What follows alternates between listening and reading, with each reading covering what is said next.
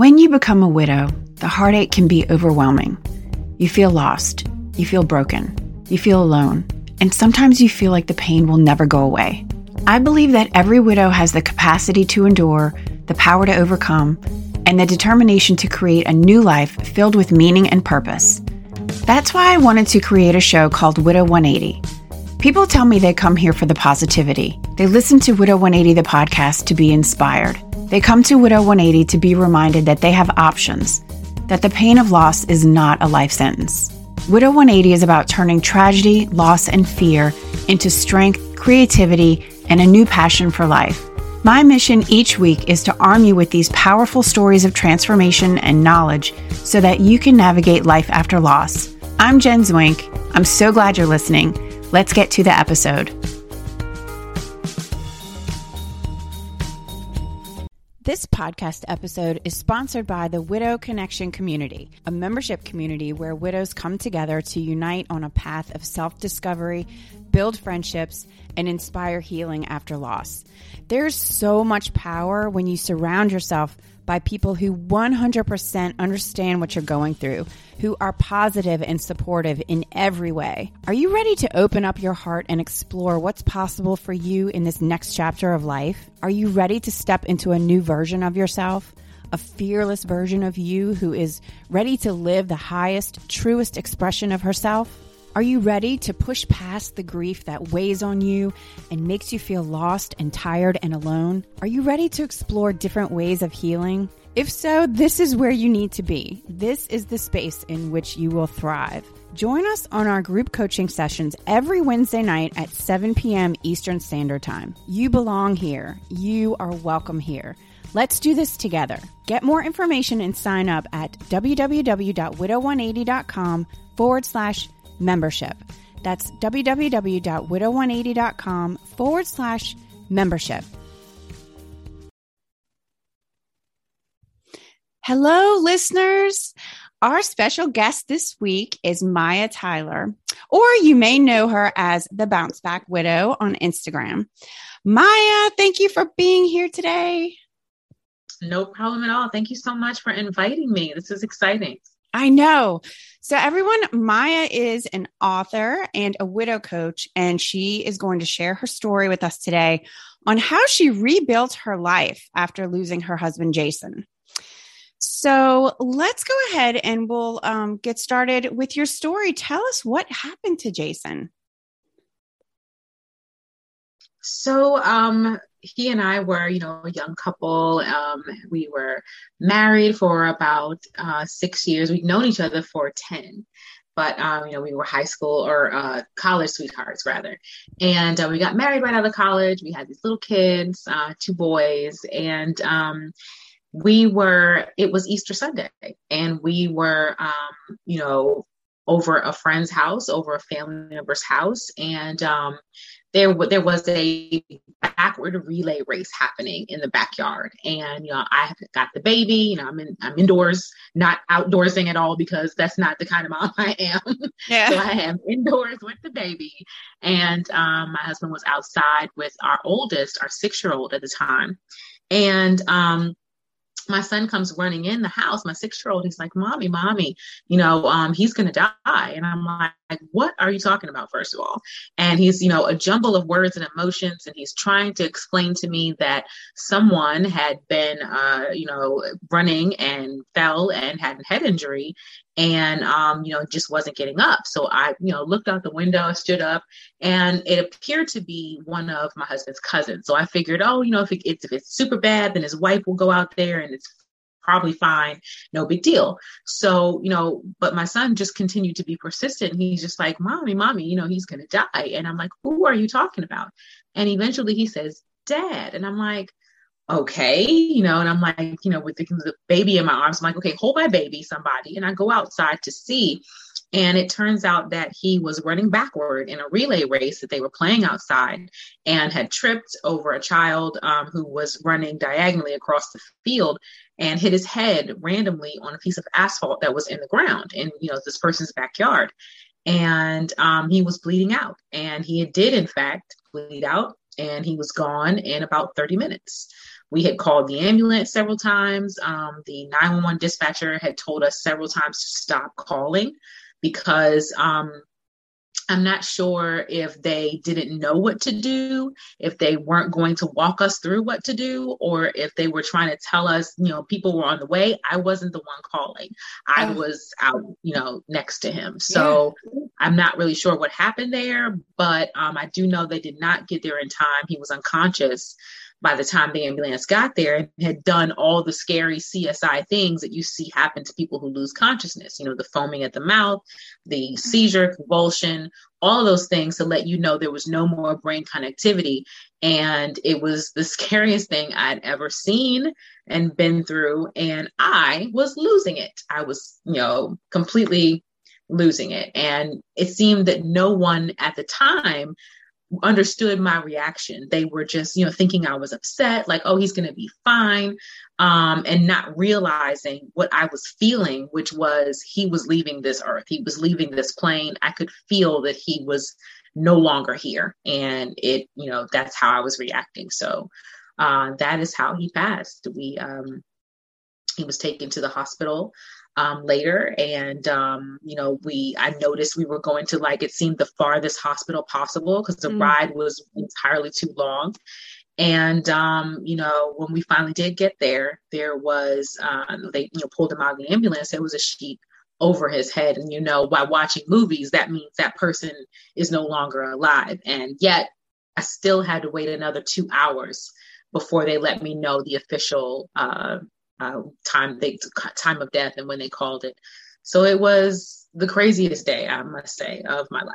Oh my God, Maya, wait, you had to follow the ambulance. Like you weren't in there with them. Mm-hmm. No, I had actually tried to get in with him, and I don't know if it was, just my will. I could not will myself to be in there with him and watch this happen.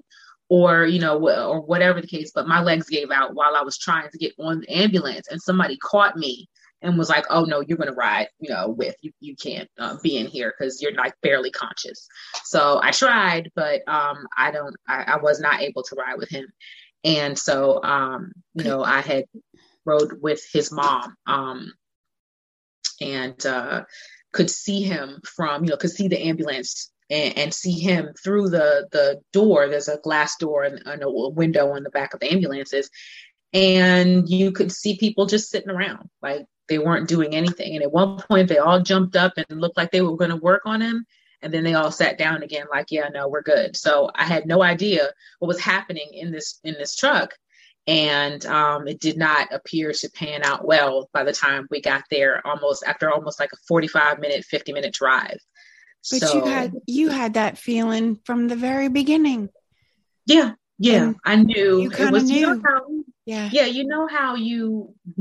And I can say this, to you, your widow also, but you kind of know in the back of your head, and you won't let yourself have the complete thought. Like you won't let yourself go there. Something inside you wants to hope, wants to pray, wants to say, God wouldn't do this to me, wants to, just hold on to this piece of whatever it is that you've got, this sliver of hope you've got left. But deep down inside, you already know. You know exactly what happened. And you just don't admit it. Yeah. And that feels like an eternity. Yes. Like that, yes, it did. that time. Yeah. It definitely did. Oh my God. Okay. So you had the baby and then the 6-year-old. So, and the baby was like 18 months, you said? 18 Yep, he was 18 months. He was taking his first steps, wobbling around, holding on to tables. So that's what we were doing indoors, watching him try to walk, so that's where he was in life. So he doesn't have any memories of his dad that, he can recall now. Right. You said you did have a lot of family support right after. A lot of family, and mostly your parents, a lot from your parents. Yeah. Did you move in with your parents? I did. I actually, looking back on it, I feel like I did a complete shutdown. I refused to go back to my home. We had just bought a house and, had just moved in and were getting settled maybe a few months before that. or maybe no, it was a year before that. And we were happy and settled, and I refused to go back there because there was nothing about that house that I was going to be able to tolerate without him. I wasn't going to be able to park in the parking lot, to walk up the steps, to nothing. There was nothing about that house I was willing to participate in without him. So I had, my family, I grew up with 9 other cousins, first cousins. So they all pitched in and moved my stuff into storage, gave me the stuff that I needed, and I moved in with my parents. I would like to invite you to get our latest freebie designed just for you, How to Get Your Life Back Together After Loss, a 10-step checklist. After countless hours of research, interviewing hundreds of widows, and through my own experience with grief, I have compiled this list of the 10 steps you need to take to put your life back together after losing a loved one. It's normal to feel overwhelmed and also normal to not know where to start when it comes to picking up the pieces of your shattered world. Here's where you start. You can get this free 10-step checklist at www.widow180.com/freebie. That's www.widow180.com/freebie.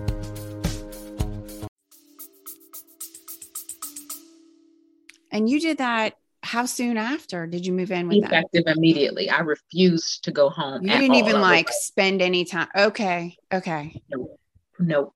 I had regressed completely to to returned mail order bride. Like that's how I felt. Down. Yeah. I shut down. I was in the bed with my parents. Like I shut down.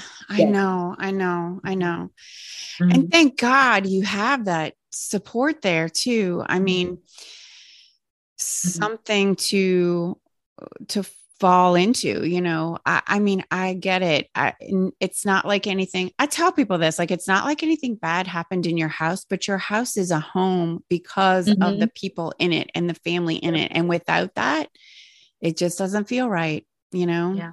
I definitely felt absolutely homeless because he was my home. And exactly. There was not going to be anywhere that I could go without him that was going to work. Yes. And your mom was a huge help because what did you say her job was? Her job, yes. She had been a teacher for a long time and administrator for a long time. But by the time this happened, she had become, she had been principal and all those things. By this time, she had become the head of special education in our county here in Maryland, in PG County. So, it was like, she knew everything that I was able to have access to for the kids, for all the behavioral health development things for a child, all of those things she was well versed in. So it was like the things that a young mom doesn't know about what the school can provide, what counselors can provide, and what the pediatricians can provide together as a unit was something she was able to help me with.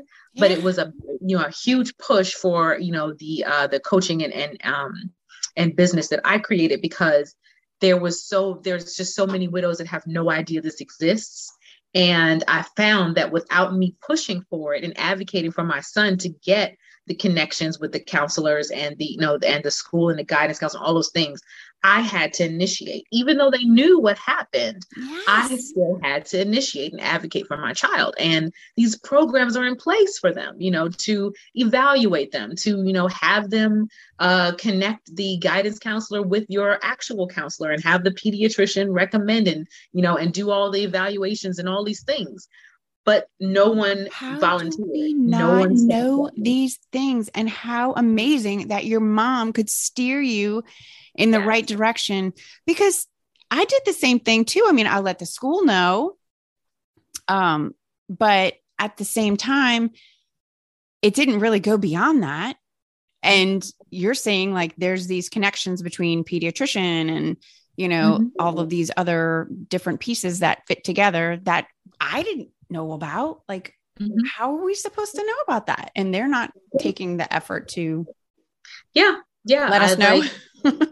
Like for example, if my son wasn't eating that day for whatever reason, if the teacher knows that he's going through something, she would tell the guidance counselor. The guidance counselor would already have little insures in her office and say, come on by, Justin, come and see me, and, have something for him and sit and talk, and then pass those notes to his actual counselor. Like that entire network, that village around my kid, you would think that would be something that would be done automatically, but I actually definitely had to ask for it and connect those dots myself. And then they go, oh yeah, this is something we know how to do.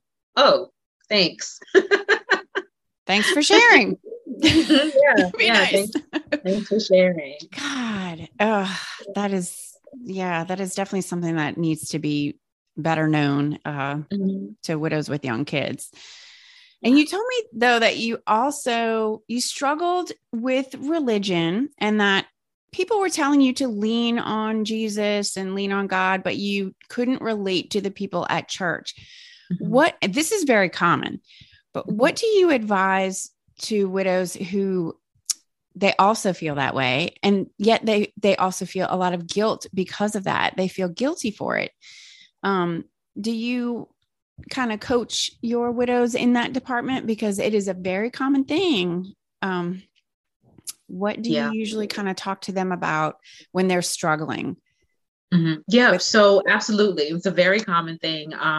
Because we build our foundations and our beliefs and our relationships on, what we grew up with as being our faith, what we grew up with as being what we believe, whether it be Jesus or, Buddha or Allah, whatever it is, this is our faith system. And when something like this happens, it seems like your faith system is broken. It seems like, whatever you believed, you didn't believe that your God, that the higher power would do this to you. You feel like you've been a good person. You've been a devout Christian. You've been all the things. You're not like a serial killer or anything. So like this shouldn't happen to good people. And so your belief system has some cracks in it now, because you're like, what kind of God would do this to me? What kind of higher power, what kind of purpose is, to take away from this person's life who was a perfectly good person? Why would anybody do that? And so you start to doubt your faith. And another thing is, in the church, there's a lot of judgment.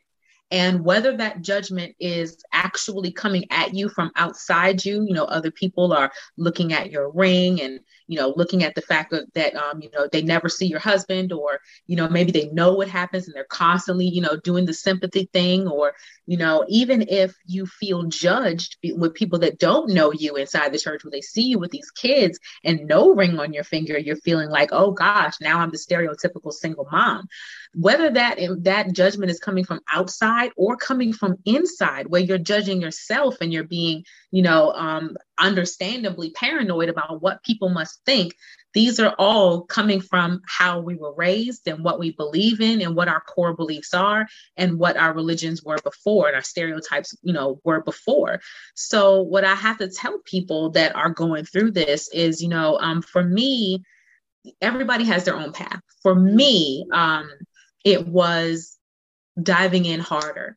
At first I did push away from all the Christian everything. Like, I just wasn't feeling it, so to speak. I didn't feel like I was getting, the connection that I was looking for. I felt extremely, that's a word I want to use, is disconnected from, everyone there. I felt misunderstood. I felt out of place. Like, I just didn't belong there anymore. And it's funny, you say, people said, oh, you need to lean on God. And that's not something people actually have ever been able to articulate to me, the how of all of that. So, I'm like, how do you lean on Jesus? You'll come here, Mr. Jesus, let me lean on you. Like, how, give me, the lean on Jesus for dummies. Like, how do you do this? Yeah. And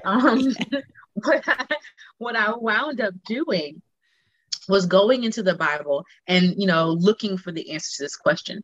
And what a pastor, referred to me or recommended for me, he said, there are everything under the sun is in the Bible, right?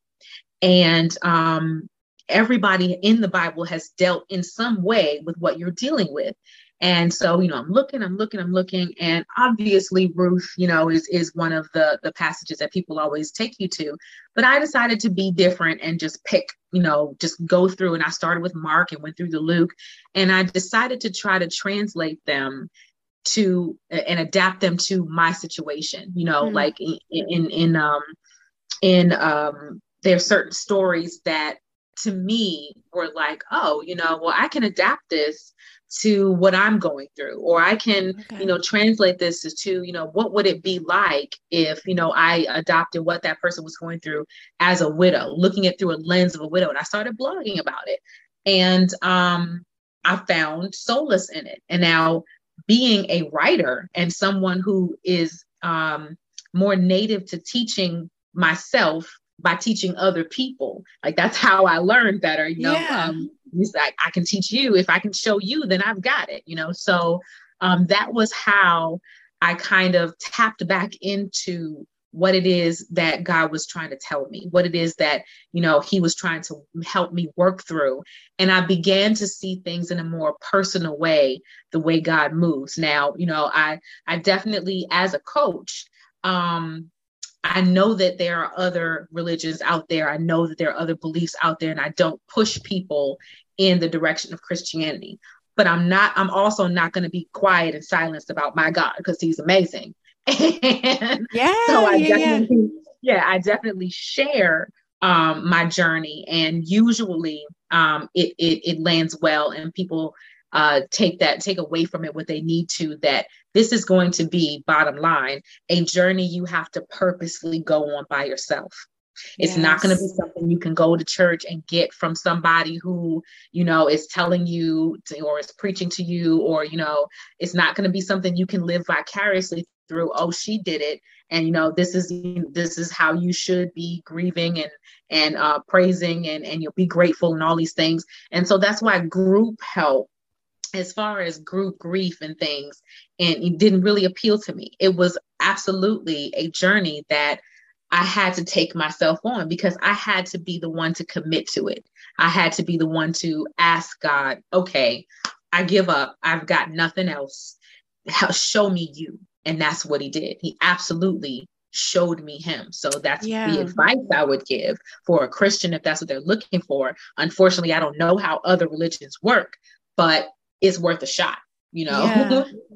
So that's the advice I give, you know, dive in there, do whatever it takes that, you know, however you learn, and, you know, ask him to prove it to you, ask God to prove it, because absolutely every time I've asked and given that advice, he shows up immensely, shows up. And it's almost as if he was waiting for you. Like, I was just waiting for you to tell me, because here I go. You know, I'm going to show all the way off, because I was just waiting for you to lean on me. And that it's not something that is necessarily going to happen quickly, and you won't jump right back into it. Maybe it takes a little bit of time. And again, people feel guilty about that as well.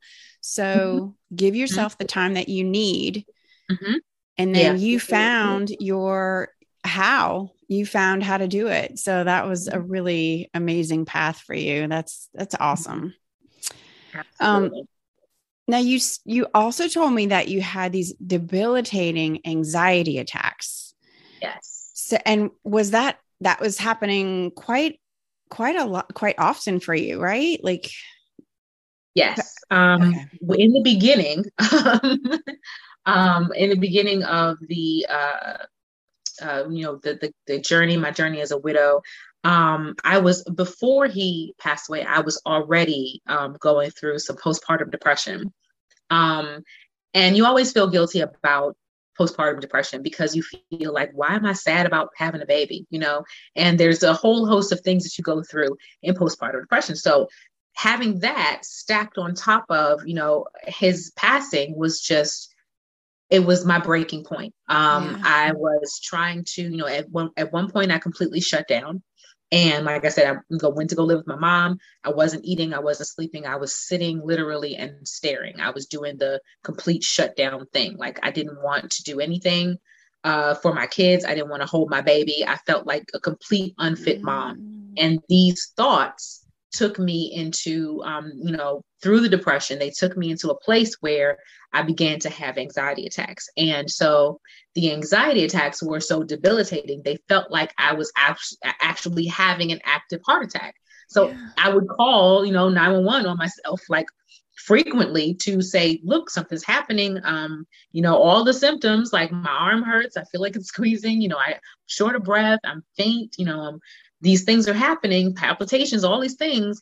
And they would always come and, always charge me $1 million and take me to, the hospital. And they would tell, there's nothing wrong with you that we can find. You're just having anxiety attacks. And I'm like, no, I've never had that before. That's not me. That's not a thing that I've ever dealt with. So, find the thing that's wrong with me. And so in, my research on trying to figure out what's wrong with me, I came across the knowledge that grief has physical symptoms sometimes, and not only do they throw us into the spiral of, oh no, more depression. Now I can't handle all the things that are put on my plate, but they also lead you into that fear of death and that fear of, now am I going to have to deal with death? Am I going to die? And you already have this weird relationship with death now, because now it's this close to you. It's yes. in your face, and you're dealing with it, as a real thing, where before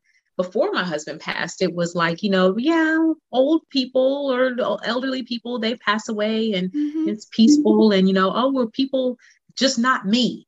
I'm, not something that, even though I sat here at an altar and said, till death do us part, I really meant until we skip off hand in hand into the sunset.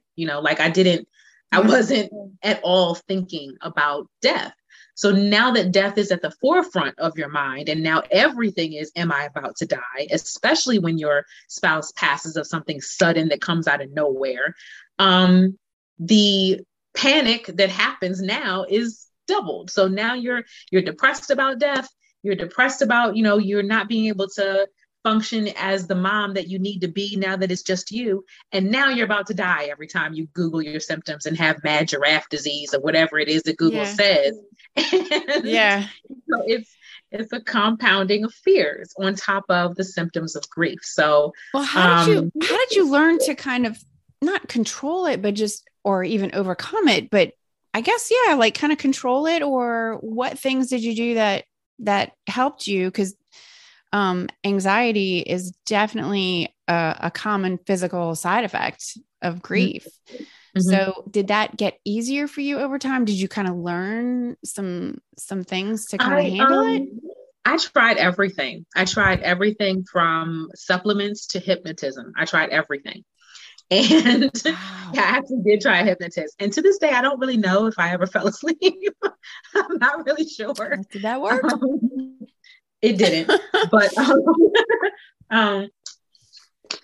no, I had a really great, I finally had agreed to go to a counselor, a therapist, and she gave me some, beginner coping mechanisms. And, just a couple, the breathing exercises, and, maybe there's an awareness exercise that kind of has you list the things in your body that are working, and then you move them. It's basically distraction tactics. Yeah. What I learned that worked for me was to be able, for some reason, to be able to immerse my hands in warm water, to go wash my hands. For some reason, the act of getting up, walking to go wash my hands, and then the warm water stimulated, whatever neurons, science words you want to go with. And it helped me calm down. It helped me remember to breathe. And then, there were the breathing exercises that are interesting for anxiety sufferers, because when you give them a breathing exercise, they already feel faint and they already feel like they can't breathe. So when they're trying to do this exercise, or at least with me, I'm like, but I can't breathe. How am I going to hold my breath? Right. I can't breathe, So what helped me with that was eating Altoids while I was doing the breathing exercise. So they open your sinuses and make you feel like you can, in fact, breathe. Oh my gosh, an Altoid. That's genius. Yes. It was a bunch of little hacks like that, because I was determined that I got to take care of these kids. I can't be in the hospital all the time. And even though that's kind of a toxic thought where, I don't have time to be sick, I've got people to save. It's basically what moms usually kick into, the gear that we kick into. Like, ain't nobody got time for that, pretty much. So Altoids is such a great idea. It works for me. Again, because it's kind of like a distraction technique, because it really is like a powerful minty kind of like, it opens everything up. So you have to kind of focus on that. I love that idea. It works. It works very well. Oh my gosh. All right. Mm-hmm. And then around that same time too, you said you felt like you were split, like you had to learn to compartmentalize between being a zombie mom and this work you that kind of where you went to work sort of as an escape because you didn't have to talk about it at work and you chose not to talk about it at work.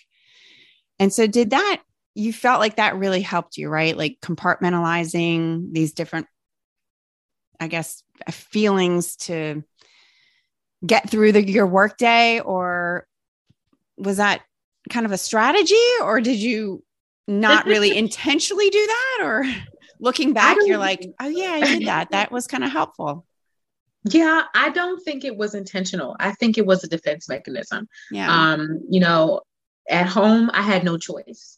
I had to try to be open to the kids about talking about him. I had to pick up the slack and be, everything he wasn't.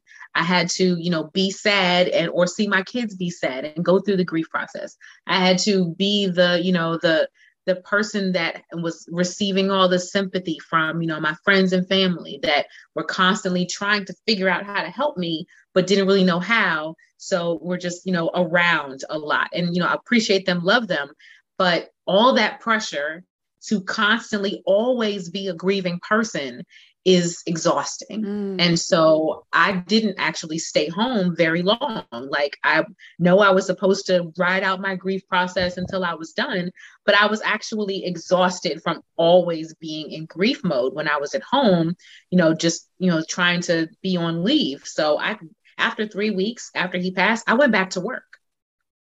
And so, I went back to work, threw myself into work, and a couple people knew about what happened, but, it's work. I don't have to talk about that.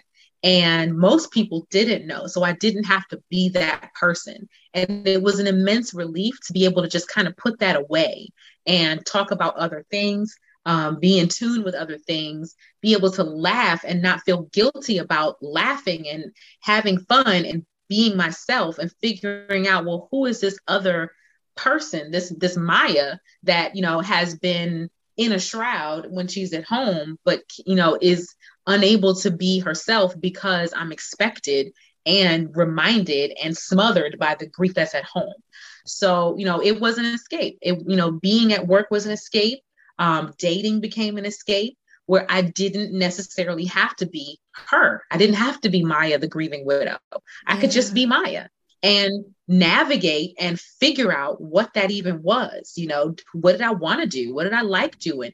Guys that I hung out with or dated, if I didn't say anything about, my whole background, it was like, they felt, and this is sad, but they felt freer to just have fun with me. And then, like we'd go places and do things that I had never done before. We go, horseback riding and, just all the stuff that I just wasn't exposed to, and just have fun, just ice skating, just be fun, Yeah. And then eventually when it did come up, then it's like, dun, dun, dun, and those people that didn't react in a way that, kept that freedom for me, I had to let them go, because it's like, okay, well, now I'm back in grieving person mode. And now everything I do, you're trying to be sympathetic and, not step on my toes or hurt my feelings because, you don't want to, who could do that to somebody who was a widow, right? They'd feel guilty. And it's like, okay, never mind. So, right. I can't be myself with you. I have to be this person that you want to treat like glass. Right. So, right. And tell me what I'm ready for, what I'm kind of. Yeah. So, it was the duality of being able to be both people did eventually get old. I did eventually get tired of having to be both people because I just wanted to be able to be myself and be accepted for myself. So, I wanted to be able to laugh at home and have and smile, at home, but I also wanted to be able to if I needed to talk about or say, yes, I'm a widow outside without feeling like here comes the pity party, you know? So Yes. I had to eventually understand and stand in both of those roles, you know, one side or the other, and be firm on it and accept it. And honestly, the judgment, it was probably coming from me, because nobody at home was demanding of me to be grieving. They were, you know, just trying to be mindful of, you know, me. But if I had said, you know what, let's go have fun, if I had said, let me be me, they probably would have been like, yeah, sure, come on, let's go. You know, That's if I so had been true. okay to Yeah. open up and have fun with my kids and smile again, they wouldn't have been like, no, mommy, it's time to be sad. Like, it was me that was judging me for being sad. And, you know, in that place and in the workplace, it was me that was judging me for having this baggage that I'm hiding and treating it like hidden baggage, you know, Yeah. when I just was, you know, free with it and say, yeah, this is me. This is who I am. And I accepted me. People had no choice but to accept me or leave me. And most of the time, you know, those decisions were fine with me, you know. So I honestly think that duality, like I said, was a defense mechanism until I accepted myself as both Maya and a widow, and Right. okay with that. It just goes back to how you're trying to process everything. I mean, you're in survival mode. And so you are trying to, you know, figure out how to handle going back to work and what is that part of it going to look like for you. And like you said, yeah, the judgment that you think that's happening at home, but it's really probably all you that's doing it. Yeah. It's so true. But you said that you found a therapist that you really liked, and that this therapist told you something that changed your life, or she asked you a question that changed your life. What was that question? That She asked me this incredulous question that I felt was so simple and so demanding of me at the same time. And it had so much audacity in it that I didn't believe that I was going to be able to simply answer it and be honest. And what the question was, well, what do you want to be next? Who do you want to be next? And I felt like that was an absurd question. Like, most people would just say, oh, if that it were that easy, oh, I'm going to be Beyonce, hands down, let's do it. You know, like, if I could be anything or anyone, obviously I would. It's yeah. not that simple. Yeah. But the reason that she asked me that was, the next thing she said was, everything, and this is, I'm borrowing from Maria Forleo, everything is figure outable, pretty much, is what she said in a nutshell. Everything has steps. If there is a way to be Beyonce, there's a blueprint. There is okay, first you got to learn how to sing, then you got to learn how to dance, you know, then you got to, you know, meet some producer guy. But I mean, there are steps, they are there. Whether they are attainable depends on your positioning and your open-mindedness, and whether or not, you know, you are creative about how you can get there. Mm-hmm. So what that gave me then was, well, if there are steps to be anything, what would I be? Now that door in my head is open. Now I'm like, okay, well, maybe I will try to build a person, you know, and figure out what I could be. You know, if all it is figuring out the steps, then, well, I want to look like this. I want to feel like this. And that person, you know, figuring out that entire panoramic vision of, you know, who are you on your best day? You know, what are you doing? Who are you with? Who's your best friend? You know, what is your hair like? What is your fragrance that you're wearing? Like, all the way down to those details. Now I began opening things in my brain where it was answering questions that I didn't even think I had answered. I had access to. Yeah. And realizing that it was really not so much simple, but that attainable was a game changer for me. Yeah. It's such a great question. It opens so many thoughts and feelings about like what this future person is going to be. Yeah. It's a great question. Yeah. And I want you to tell us about the book that you wrote in 2015. Mm-hmm. and Yes. how that came to be. Because you told me you had always been a writer, but I'll let you kind of get into the process of how that book came about. So it was purely by accident. Okay. So I was trying to write. I'm, like I said, first and foremost, a writer. That is not my field of career. I started out, I have an IT degree. And so I'm, the most odd and opposite IT guy you're ever going to meet. But there's a side of me that's very logical and very, type A. But there's also this creative unicorn writing, other side of me. And I've always been a writer. I've, entered poetry contests, short story contests, and, I'm published in a lot of places, but I usually don't write under my own name. I usually use a pseudonym. Okay. So, so I'm very shy about my writing. And the reason I didn't pursue that in college was because I was afraid to have a major that gave me a career that depended on what other people thought of my work. So I, good point. I did, the smart quote fingers thing where, IT, back in the 90s, go to computers is a thing. So I was good at it. So that's what I did. And, it served me well, but I was writing to just kind of get some of my feelings out and to just, it was therapeutic for me to write. And I was writing short stories, writing novels, and I kept starting the novel. And every time I would give it to my friends, oh, look at this and preview this. And they're like, Maya, this is your story. All you're doing is writing your widow story over and over again. And I'm like, no, this is like a murder mystery. Yeah. The woman's husband is murdered. Yeah. Like, yeah. Like, oh, so so they were like, just write the book, just write your story. And so I did. I decided, you know what, I'll try it. I'll give it a shot. And I ran into the problem of I did not want to write the sad part. I absolutely did not want to write how he died and all my feelings about it. I just wanted to skip to the part where I was on the road to recovery. And so I, after him and hawing about it and taking months, I decided, you know what, maybe I will just write everything else. And so I structured the book like an outline and picked and chose which chapters I wanted to write. And in that way, the book was done in about 6 weeks. And I did save, the sad part for last, and I did write it and I cried all the way through it. And, but the rewarding part was once I was done that, it was done. And I didn't expect, I wrote it with no expectation. I just wanted to get the story out.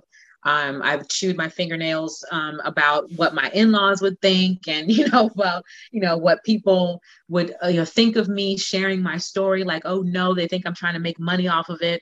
Oh, no, somehow I'm going to profit off of, somebody's death like an evil villain or something. And I really had to kind of put all that aside and say, you know what? God gave me this for a reason. Yeah. And, someone said, and this is something people say all the time, your story is someone else's blueprint. Someone else is going to read this and go, this can be done. And, now I have proof, and they're going to be okay because of you told your story. So I had it published, and, I published myself, and, it had great success. And, a professor from Johnson C. Smith University actually contacted me and said, over here in this neck of the woods, we love this. We love your book. We love everything about it. And we want it to be part of this English class, this mass communications English class, where it was put alongside Zora Neale Hurston's And Their Eyes Were Watching God. And I'm like passed out because I'm like, Zora. That is amazing. Like Miss Ma'am, like her of all people, they're comparing my book side by side with, all, and I'm like, I'm a homework assignment. Like this is my that nerdy is incredible. Dream. That's so exciting. This is my nerdiest dreams come true. Like I'm a homework assignment. And of course, I went over and I speak once a year to the new classes, and the book is a mandatory part of their class. Oh my God. Awesome. Amazing. I'm so Yeah, so excited about that. And so that had been, I thought, the extent of where this book was going. I was using it in my coaching and using it, giving it out to widows and things. But recently, this year, it has gone bestseller. And I'm just like, I'm a bestseller. Oh my God. Wait, tell us the name of the book. It is called Bounce Back Better, How to Win After Great Loss. And you can find it on Amazon. Nice. All right. That is amazing. I'm definitely going to put that name and link and everything in the show description today so everybody can find it. Mm-hmm. So tell me though, in 2018, you shifted to coaching and you got certified. So you are a certified life coach, not a grief coach, just to let people know. So you don't counsel people about trauma or anything. You just help them with like the action pieces to move forward from where they are now. Yes. Correct. Yes. Okay. Mm-hmm. Tell us about the courses that you have and the programs that you offer and how that has kind of just snowballed and exploded in the last couple of years as well, because you keep growing. Yeah. So, oh my goodness. So, the coaching started out, I had our flagship, Map You to Next You 60-day program, where, I was coaching by myself and, it was a one-on-one program. And the reason it came with an online course was because that's how I learned. I saw a bunch of life coaches out there and they were doing the one-on-one thing and that was the whole thing. And when I took my life coaching courses, I noticed that, the connection with the person was really just about conversations, and that was great. But I wanted them to have something they could take away. I wanted them to have activities they could do, real life adaptation to their life with the lessons there, and to be able to have something to show for it. So at the end of that program, Map You to Next You, you actually create a map. So that was the gist of that program. And that program since then has grown into mini courses. It has grown into all kinds of things. We have a community on Facebook called Finding Next You. It's a widow community for widowed moms. And specifically, you don't have to be a widowed mom to be in there, but the things that I talk about are about, being young and being a mom and learning to love the life that you have after loss. And it's, I've taken on a partner. Well, I should say she took me. My partner, Valerie Brandon, she's the other half of, we're calling ourselves a dynamic duo. And, we have partnered to create more, just more for women, more for widowed people. We've done Camp Widow. We've both spoken at Camp Widow. We've done a show on the CW called the Connect Network. We have a segment there called Widowed and Winning. We've just been all over the place, and we have no plans to stop. We are so cool. We've done retreats, and we're doing wow. Currently, we're doing workshops monthly. We've got lots of stuff going on. Wow, it's unstoppable. Absolutely. Well, we'll shift gears just a little bit because I also want to hear about your new partner, Danny. Oh, yes. How did you meet Danny? Oh, she's giggling. So I actually met him online, and that's like everyone's, clutching their pearls about online because, the rumor that there's pee in the dating pool is absolutely true.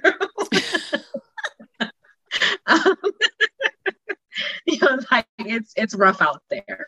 I actually met Danny a few years into my widowhood. We met officially probably online maybe a year before we started dating. So, we were talking online, and, we've got online, we had this extremely friendly, really nerdy relationship where like we even got into like a rap battle that was written, like what nerds on what planet are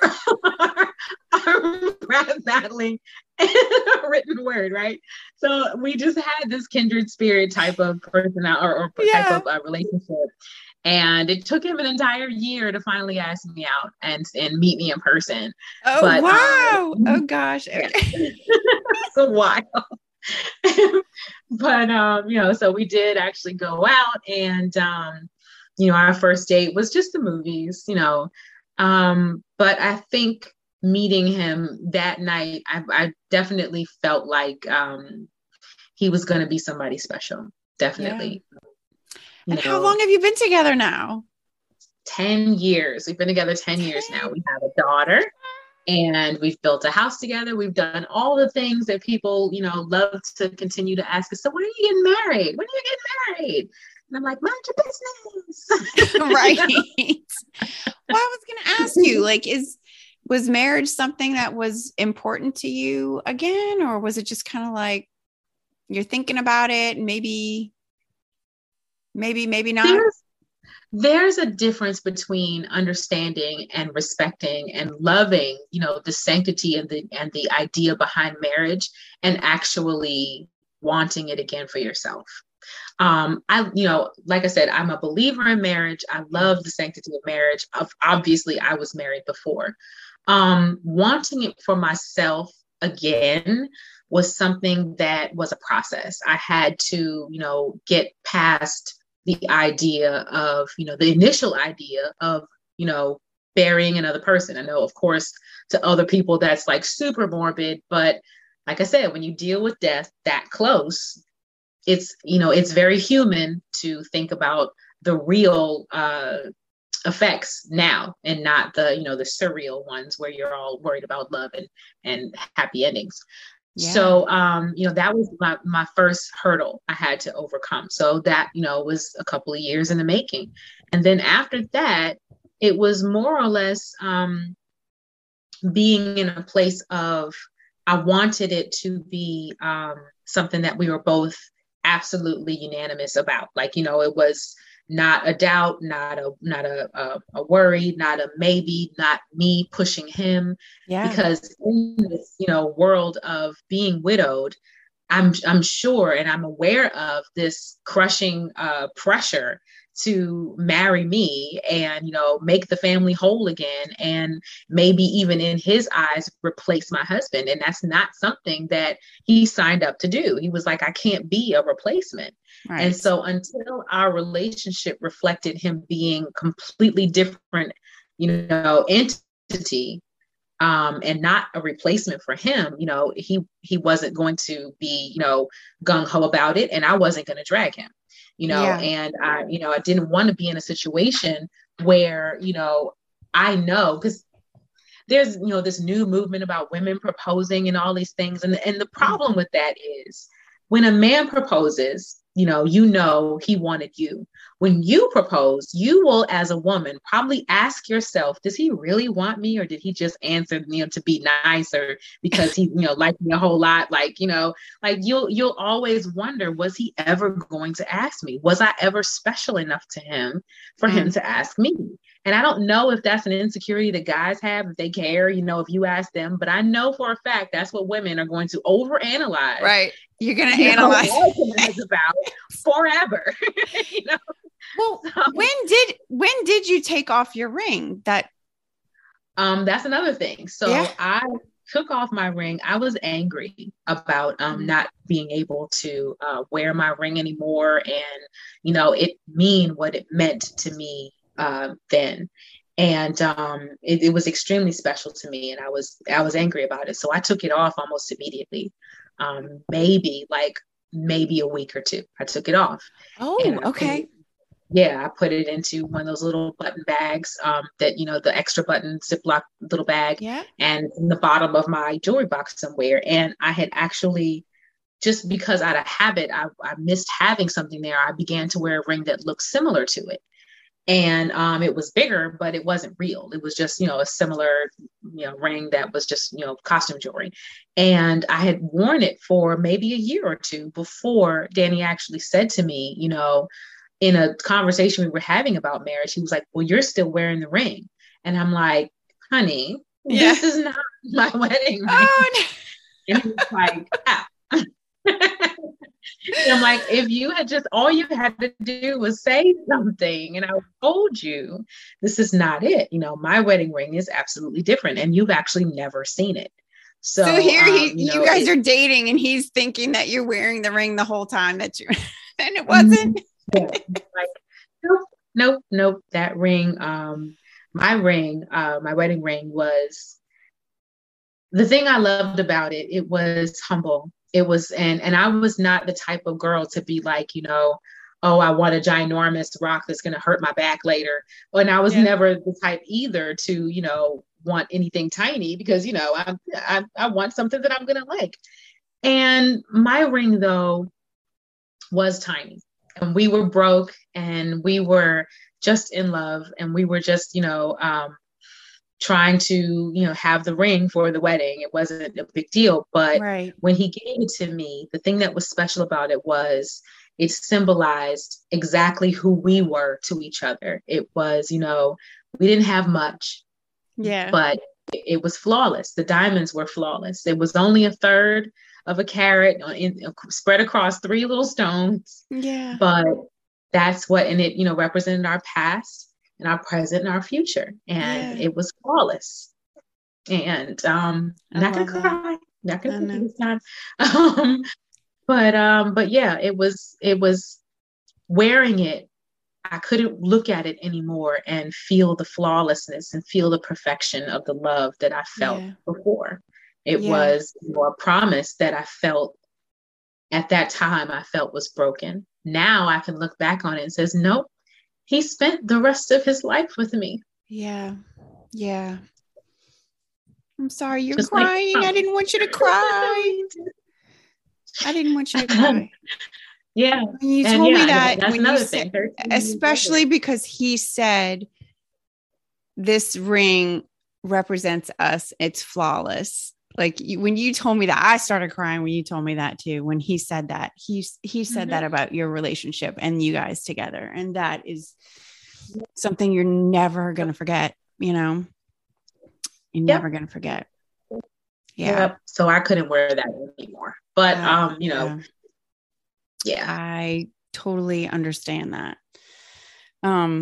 But so, I don't want to keep you here all day. I have one last question.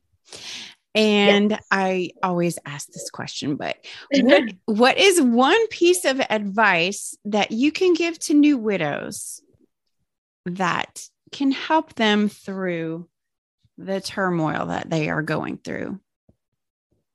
One piece of advice, if you can pick one. One piece of advice that I would give widows that are new widows, that don't avoid the grief. I know it's hard and it's bigger than anything you can imagine, but the reward, if there, you know, if you can call it that, in sitting in your grief moments, is that each time you do it is one less time it's going to hurt as bad as it does right then.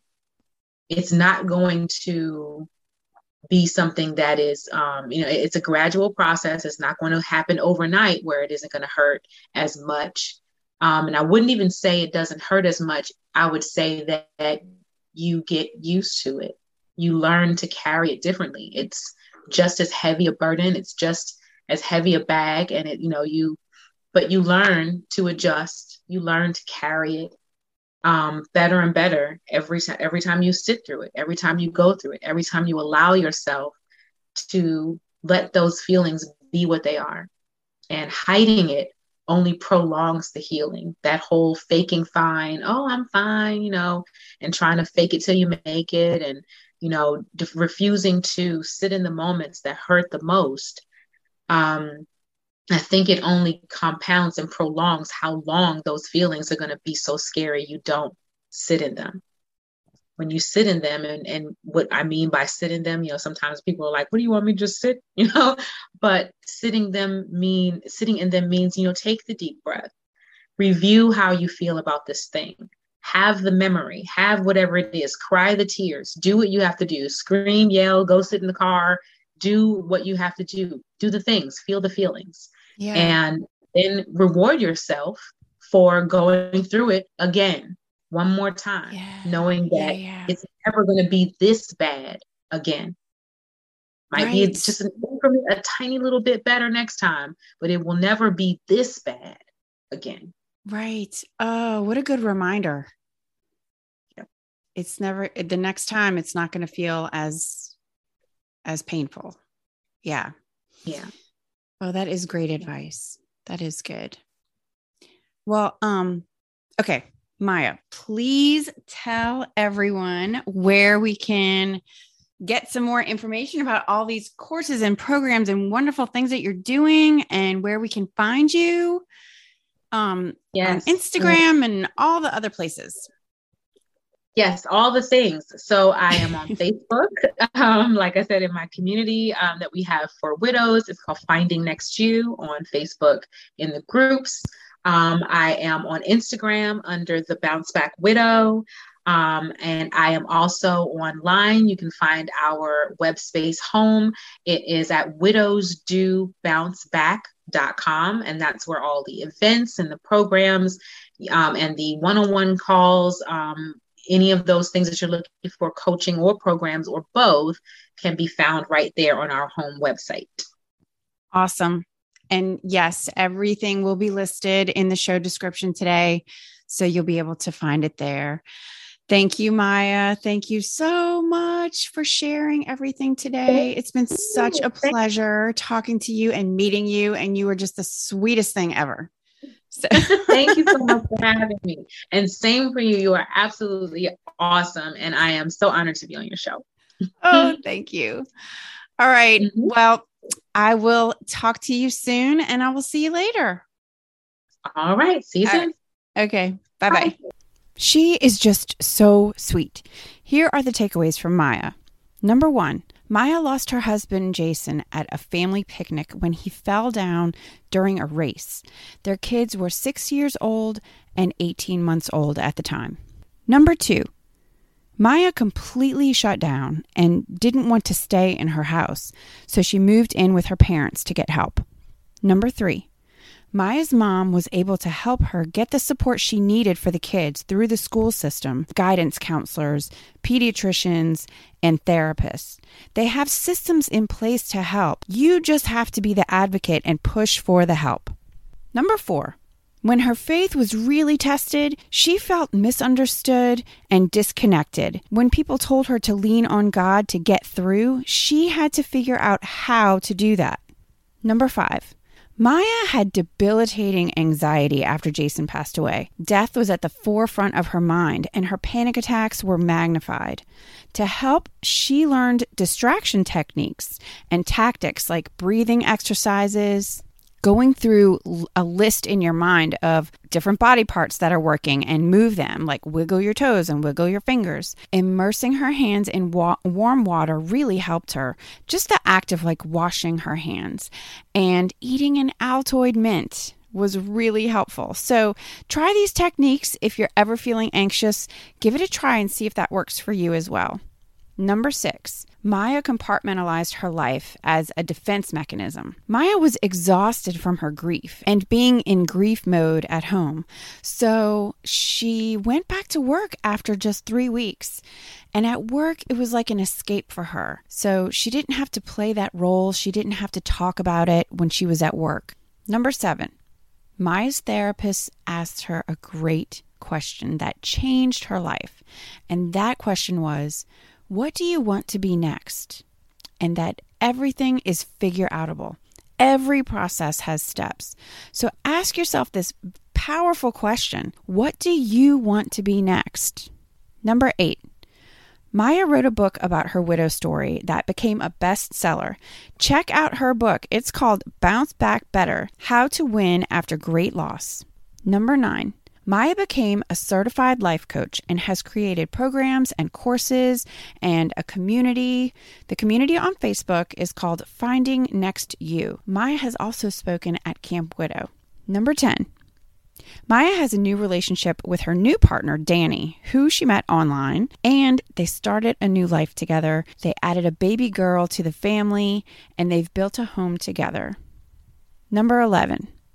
Maya's advice and reminder to new widows is to allow yourself to grieve and then reward yourself and know that it will never be this bad, that it will get easier. You can find Maya and reach her on Instagram at The Bounce Back Widow, also on Facebook with her group Finding Next You, and go to her website. We can get all the information about her programs and courses. That's www.widowsdobounceback.com. I'll put those links in the show notes today so you can find it there. Thank you all for listening this week. I want to read this message that I got from a listener. Her name is Lillian, and she said, "Thank you, Jennifer. I've been listening to your podcast night and day, and it's been extremely helpful to me. Thank you for all that you do." And thank you, Lillian, for listening.